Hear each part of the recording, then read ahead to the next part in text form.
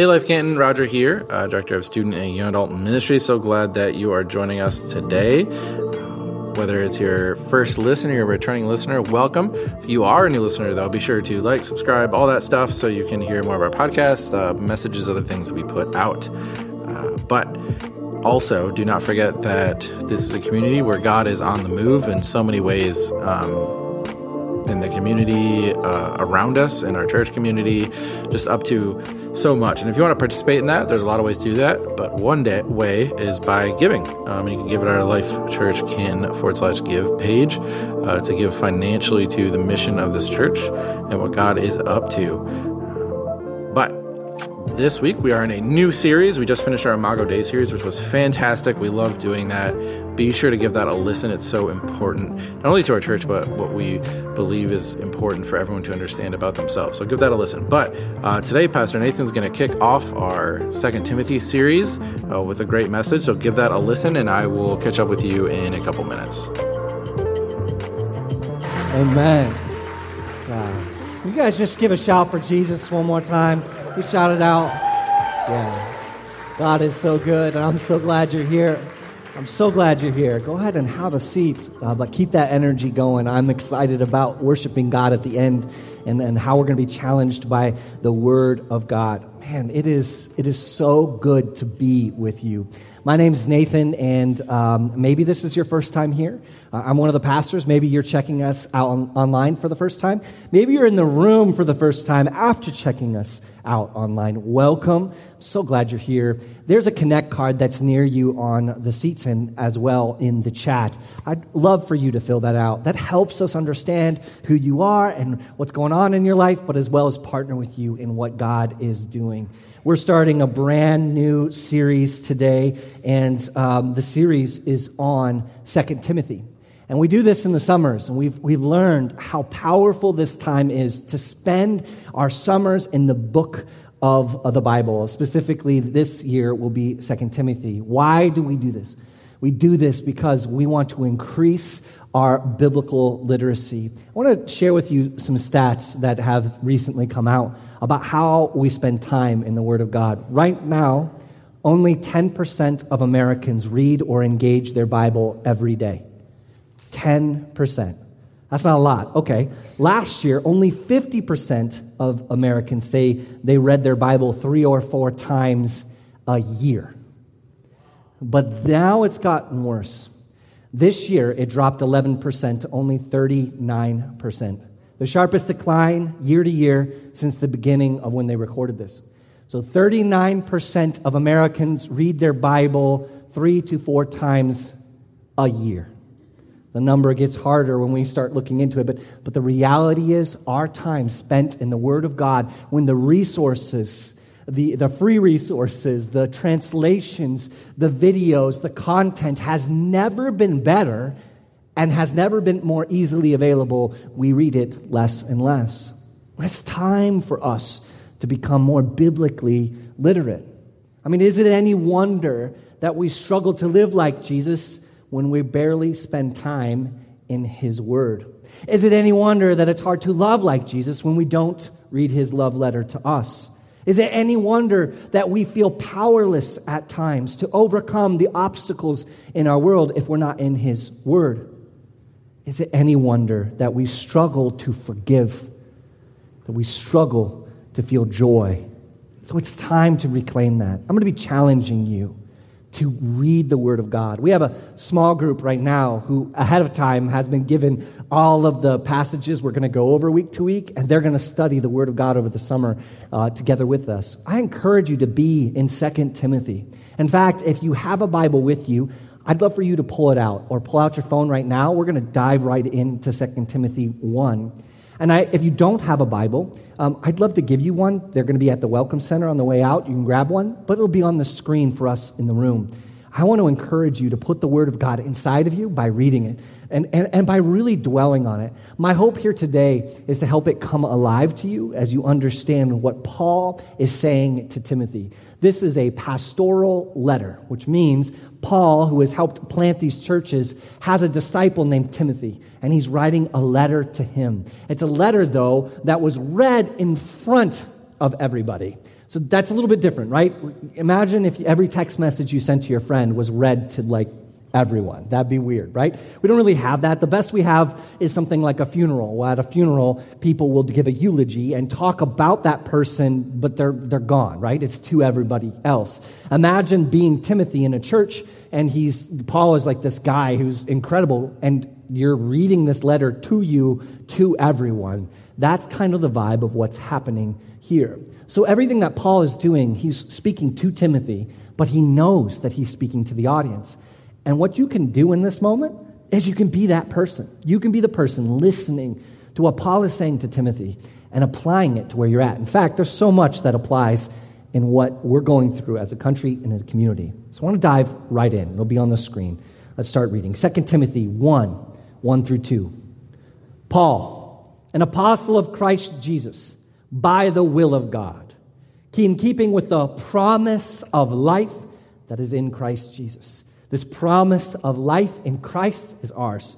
To Timothy, my dear son, grace, mercy, and peace from God the Father and Christ Jesus, our Lord. You see, like, hey, this is a formal letter. But in some ways, he's already saying, hey, this is all because of Jesus. And Timothy, I love you. In fact, he goes on in verse 3 to say, I thank God, whom I serve, as my ancestors did, with a clear conscience, as night and day. I constantly remember you, Timothy, in my prayers. Recalling your tears, I long to see you, so that I may be filled with joy. This is discipleship. See, what's inferred and what's happening is that Timothy and Paul, they used to be together. They used to be in this place where he was able to pour into him. So much so that when Paul had to leave, which, by the way, he had to leave and possibly get jailed, probably and eventually gets killed, Timothy is moved to tears. He is grieving the loss of Paul. You know, in our world today, we can contact people all the time. Like, the likelihood that he received more than maybe 5, 6, 7 letters from Paul is small. And that we get to see one of them is important. But what I point out is, like, all our Christian journey is about this discipleship connection, this chance of pouring in to one another. Let's continue to move on. Verse 5. I am reminded of your sincere faith, which first lived in your grandmother Lois and in your mother Eunice, and I am persuaded now lives in you also.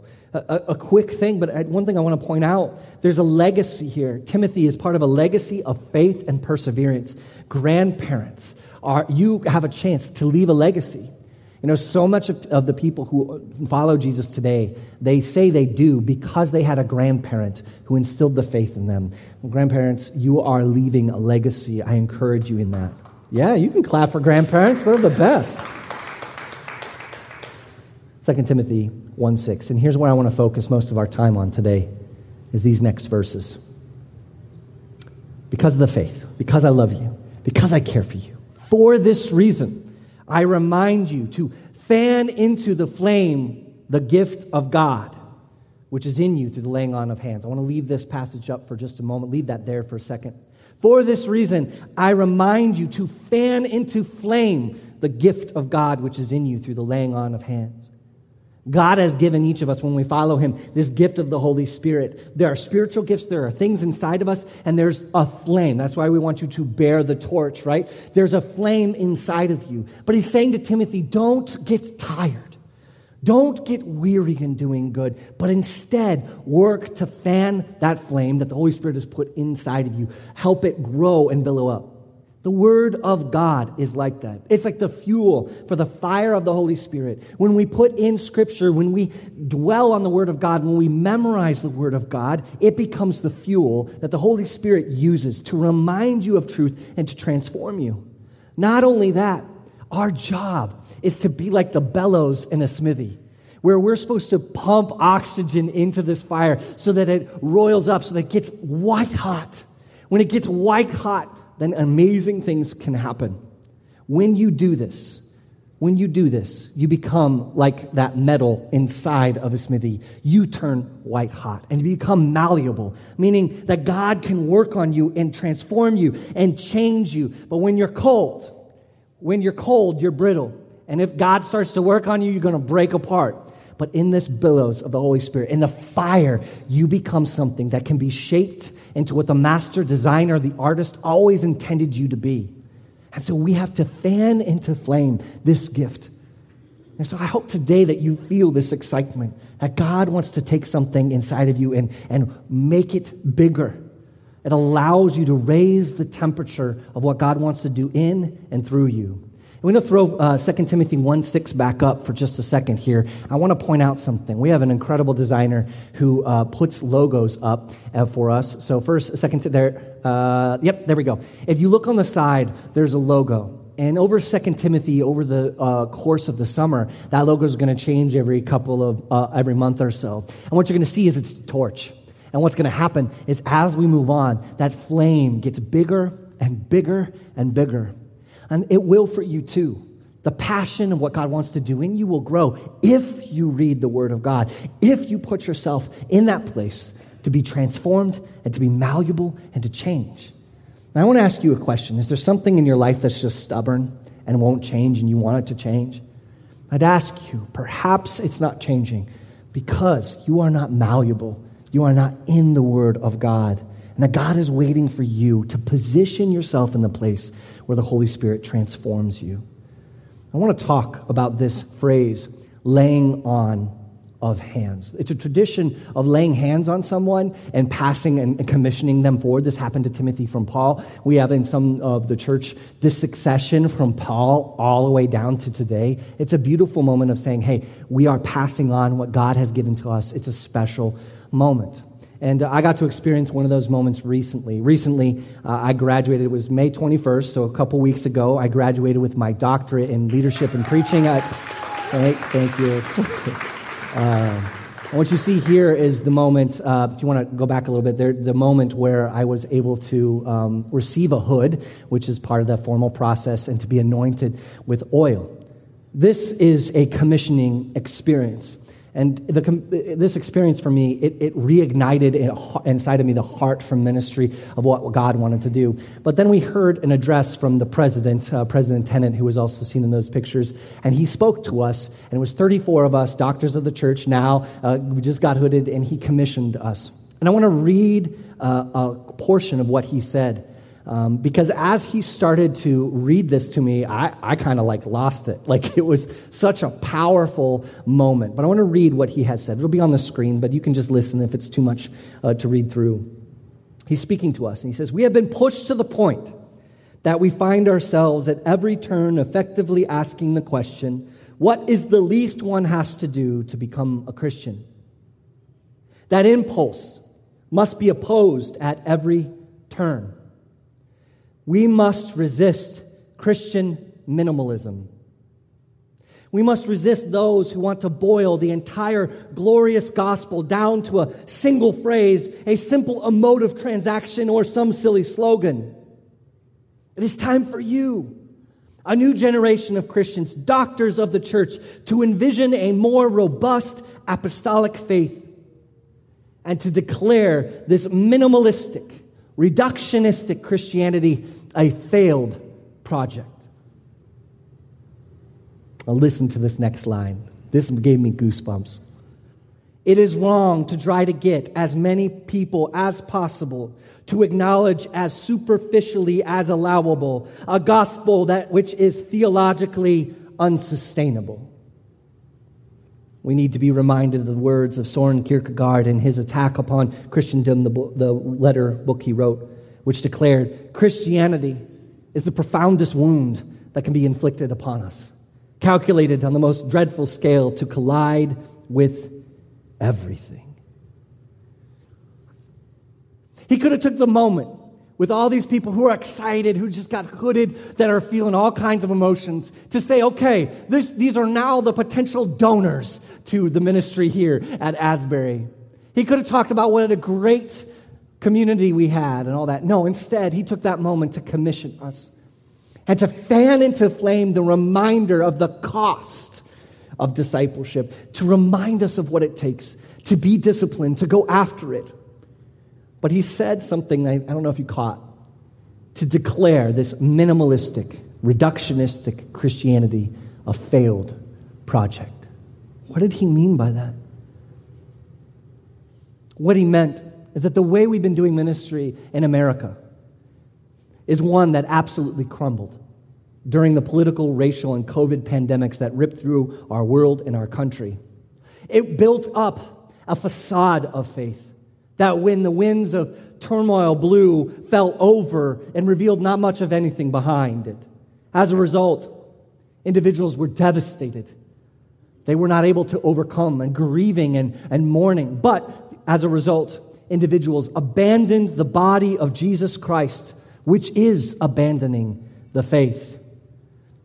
There is no individual Jesus and me gospel. That's not found in the Word of God. But we have lost our understanding of the Word of God, and we have abandoned the bride of Christ. We have left, and there are reasons that people have left that are hard and painful and difficult. But there's no individual Jesus and me gospel. It's like a mouth detached from the body saying, I don't need the body, which is ironic because it can't even speak without lungs. It's like it eats, but it benefits no one. That is what it's like to separate yourself. And we talked about this. One pastor had a parishioner who hadn't been to church in months and months and months and months, and he went and visited him. And they were sitting by an open fire, and it had some coals in it. And he walked over and he took the poker. He didn't say a word and just moved one of the red hot embers out onto the stone and just sat there. And they didn't talk. And slowly the ember died. It became quiet and cold. And he simply picked up the ember, looked at him, and put it back in the fire and left. That parishioner came to church the next day. This is who we are. We fan into flame what God is doing inside of each of us. Attendance right now is only, at best, 60%, but most often 36% of what it was pre-COVID. Let me flip those numbers and help you understand that means that 64% to 40% of us abandoned the church. Is that not a failed project? Is that not a failing grade? That's hard to hear, and it's difficult. But even more so, a recent survey came out that 38% of pastors today are considering leaving full-time ministry completely. This is a failed project. And discipleship and fanning into flame and the time together is what God wants to do. So I bring this to you today because Paul is talking about failed projects. He's saying to Timothy, hold fast, because there's these other groups of people who are doing stuff and they're out there and they're messing things up, but you hold fast and you fan into flame. And he begins to get them fired up. And I want you to be fired up because there's work to do. And the facades may have fallen and people may have abandoned, but they're going to need people to come into their lives and bring the light of Christ and pick them up when they've fallen down and show them the path forward. And that is you. It's not me. It's you. 2 Timothy 1:7, for this reason, he says to him, to encourage him, this. One that you may have heard, a verse you may have understood before. It says, for the Spirit of God does not make us timid, but gives us power, love, and self-discipline. This is the Word of God. This is for us. Timid, what does that mean? Word we don't use very often, but it means showing a lack of courage or confidence, or easily frightened. And my goodness, does that explain most of our conversations with people we don't know when we start talking about politics? Well, some of us get aggressive, but some of us should just kind of retreat. But God didn't give us a spirit of timidity. That one is maybe something you have heard. But I see that in us. There are those of us that we have talked to constantly of saying hey, don't be so aggressive on Facebook and try to be kind. But the majority of those people, they're loud. But I think a lot of us are quiet. And instead of engaging, we feel scared to engage, frightened. We don't want to offend. And rightly so, we don't want to create problems because it's such a toxic conversation. It's such a toxic world that you feel like if you engage at all, something bad is going to happen. And often, honestly, it does. But that is not what the Holy Spirit is doing inside of us. He's fanning a flame inside of us to speak the truth in love, to speak in grace, to profess our faith with boldness. You see, it's easy for us to raise our hands and say what a beautiful name it is. The name of Jesus Christ our King. And then to get up and clap. It's give it up for Jesus and walk out of these walls and be silent. Because we are timid. But that is not the gift that God gave you. He gave you one of power and love. And that is what I want you to feel today. I want you to engage.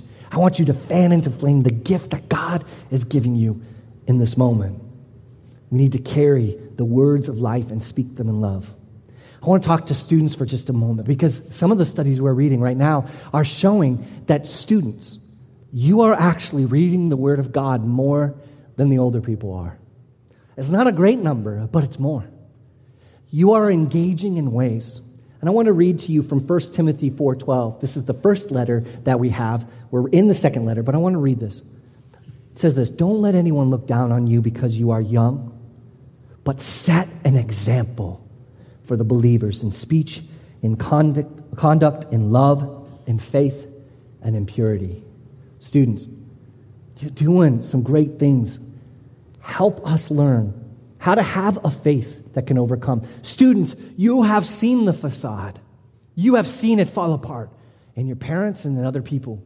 You are part of a generation that I think has feeling the most unsafe because of the world you will live in. But because of your faith, because of what you do, because that you get in the Word of God and become disciplined, God will use you as an example to us of what fire looks like, of what flame looks like. And you will help us be the people we need to be as a family of believers. It says this of power, love, and self-discipline. I want to talk about power. Holy Spirit conviction. Do you know that the Holy Spirit that raised Jesus Christ from the dead is in you if you know Jesus Christ? If you don't know Jesus Christ, that Spirit's working on you so that you would know Him. This power is greater, and Jesus said we would do even greater things than that. So why are we afraid? Why are we so terrified when God is inside of us and He's moving inside of us and He's helping overcome? We are overcome by the blood of the Lamb and the strength of our testimony. And part of reclaiming your identity in Jesus is understanding that the Holy Spirit is in you. And it is a fire that if you fan into flame will allow you to shine a light into the world and have the boldness to overcome your fears and your worry and your anxiety and your depression to make a difference in this world. Amen. This is who you are. And anyone who tells you differently is of the liar. God has placed this in you. We need to wake up, church. We need to see what God can do through us. There's a rich tradition in the black church primarily, but all across the world, of the idea of call and response. And as I'm learning more and more about this and experiencing it for myself, the idea of call and response is the idea that the person up on stage, he says something, and then the crowd responds with a response back. And why this is important is because it teaches us and reminds us. It's like you joining in with the preaching. Now I'm here preaching to you about what God says and trying to get that flame going. But when you do a call and response, you're preaching to yourself. Not only that, you're preaching to the people next to you. And so it's such a crucial part for us to understand. I want to teach you how to do this, and then we're going to do this for the rest of this message. There's this wonderful song that I've been listening to. It's called Won't He Do It? The idea, won't He do it? And then the response back is, He said He would.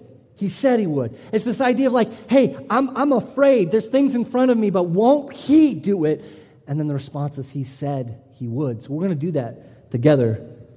And I want you to practice with me. And now, if you're used to this, go after it. If you're not used to this, try it, right? If you're used to this, you can talk back to me anytime you want. You can be like, okay, all right, preacher, whatever you need to do. Like, I'm giving you permission right now, and I'm inviting us all to it. So I'm going to start with call, and then the response is, He said He would. Ready? Won't He do it? He said He would. That's good. We'll do it again just because I enjoyed that. You guys did a really good job. Like, you don't even need the practice. Here we go. Won't He do it? He said He would. That's good. So when I say that again later, you just go ahead and speak back to me. You speak back to yourself. You speak back to the people around. All right, okay, here we go. I feel like we just woke up. I feel like I just broke some chains off some people. They were like, I was waiting, but this is a bunch of white people around here, and I don't know. Watch yourself, Pastor. All right, here we go. Power. Love.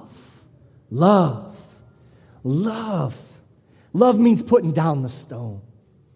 Love means going lower. Love means fighting for each other's good. That is what God has placed inside of us. They'll know we are Christians by our love. By our love. Man, I listened to another song today, and it says this: if I can't love my neighbor like I love myself, if I won't move when my brother cries out for help, then this life I am living, what does it mean now? At best, without love, it all means nothing. At best, if I don't have love. Now, God has placed this love inside of you by what Jesus Christ has done for you, but he wants to do it through you. So what if you don't feel it? What if you don't feel the love? Well, if God's promised that he'd give it to you, won't he do it? That's right. He said he would. This is what you need. Then it says self-discipline, power, love, and self-discipline. This is the one where I'm going to challenge you. I'm going to push you a little bit. See, we need to pray. We need to read the word. We need to be here every week. You know that those stats I talk about, church attendance, you know what they count as church attendance? Once or twice a month. That's a low bar. I have a feeling that if we say 3 times a month, we're going to be going real low about the amount of people who are going to church. And we need to get into this discipline, to serving each other, to hearing this rhythm of grace and worship and time. You see, if you keep taking a little flame with you and then leaving for 3 weeks and coming back and getting a little flame, well, you'll just keep it kind of hot. But that's almost better slightly than lukewarm. Now, God is doing something inside of you, and it happens when you get into the discipline. So I'm going to challenge you on two specific ones. Why we're doing this series: to read the Word of God, to read it, to get it in you, to start reading through it. Start in the New Testament. Start wherever you want. Probably don't start in Leviticus. That one's a rough one, but it's still good. It's still the Word of God, and he's going to do something in you if you do. Won't he do it? Even in Leviticus, he said he would. Memorize scriptures. No, we are more than conquerors through him who loves us. Memorize scriptures. I am confident that he who began a good work in you will carry it through to completion. Memorize scriptures. Get them inside of you for those moments where you're dying and you get up there and you start preaching to yourself about his word. Get in the word of God. Second, I'm going to challenge you on today is giving, investing. Giving to be part of what God is doing, about generosity, about investing in what's going on. I'm calling each of you to discipline yourself, to join this church in what it is doing. If you're a partner, I want you to live up to the commitment you made before God and together. Together as partners, we will do this. But even if you're not a partner, it's for everyone. I want you to give to God. If you're new, give to what is happening here. If you love what's going on here, don't wait. Get involved. Invest. And if you're not investing here while you still figure it out, you better be investing somewhere else. Because that is what the body of Christ does. It does not keep for itself, but it gives and it gives and it gives. I tell you, tipping isn't a discipline. Tithing is. Tipping is simply a step. And in fact, I wish you would tip. Because some of you tip your waiters 18, 20%. I wish you would tip. That would be amazing. I'd be a crowd. Dude, you don't even know what would happen if we did that. I don't even know what would happen if you did that. That would be something that God would do. It's a discipline, though, and it's hard, but he's given you the power to do it, to have this self-discipline of ordering your life around its full purpose, serving in the kingdom of God, being an active part of the body, and feeding the body of Christ by what God has given you. I'm bold about this. Why? Because I believe so much in what we are doing. We're on the cusp of something incredible. Something is changing. We're doing things that other churches just aren't doing. Why? Because that's what God has given to us. It isn't about what they're not doing or what we are doing. It's about what God is doing and what he has called us to do. Won't he do it? Listen. I'm going to tell you, we're at a budget shortfall. That's just what it is. We're behind in our week-to-week giving. That's where we are. I'm not afraid. I'm not worried. But I am bold enough to call you to it. This must change. Why did we get here? Why are we that? Why? Because we sacrificed for a vision that is not quiet, timid, with power and love, and it costs something. There's a vision that we're going after, and we're paying a price for it. because it's making people uncomfortable, and people are leaving because they cannot join the mission. They will not join the mission. Other people are leaving for other reasons as well, but this one is true. We are choosing to become disciples of Jesus Christ, to reclaim our identity in Jesus and to bear the torch of Christ's justice and love, and it is costing us. But I'll pay that price again and again and again. I will. And so the question is, thank you. I'm not afraid because it's God's vision. It's His purpose. And I have confidence in what we hope for and assurance about what we do not see yet, that God is going to do it. Won't He do it? Oh, come on, guys. Won't He do it? What if He wants to do it through you? What if He wants to do it through you? He said He would. What if He wants to do it through you? Man, it's so easy to have affirmation from the sideline. It's a lot harder to get actively involved, isn't it? It's hard. It's difficult. But if God is doing a movement and we get to be part of it, throw everything away. That is the best thing you will ever do with your life. Amen. It's what you were designed to do. You will find passion and joy, and you can be part of what God is going to do through discipleship, by sacrificial giving, and by reading the Word of God, and by praying, and by discipling one-on-one like Paul did to Timothy. You should be a part. You could be a part. You can be a part of what God is doing. You belong to this vision as I do. In fact, maybe more than I do. Maybe God is going to do even more through you than we could ask or imagine. What if He wants to do it through you? 2 Timothy 1:8. So do not be ashamed of the testimony about our Lord or of me, His prisoner. Rather, join me in suffering for the gospel by the power of God. This is powerful. Do not be ashamed of me. Why? He's in jail. Later, we learn that disciples all over the place abandoned Paul. Because from the outside, a guy who keeps getting put in jail, I don't know if I want to be associated with that. Externally, the metrics are wrong, aren't they? Something is not quite right. I don't like that. My friends are like, you follow that dude? He's in jail all the time. He's a Roman citizen and just kind of throws it away. What is this guy? This isn't cool. Maybe you guys need to rethink who you follow. They don't like the look. And yet, Paul doesn't go, hey man, I know it's hard. Maybe keep low for a little bit. Hey, it's totally okay. You don't have to say my name anymore. No. Paul doubles down. And he says, join me. Join me in the suffering. Go lower. Lean in. Suffer with me. Join me in the suffering. Join me in the dirt with the vulnerable, the oppressed, the broken. Don't be timid about the faith we profess. Fan into flame what God is doing in you.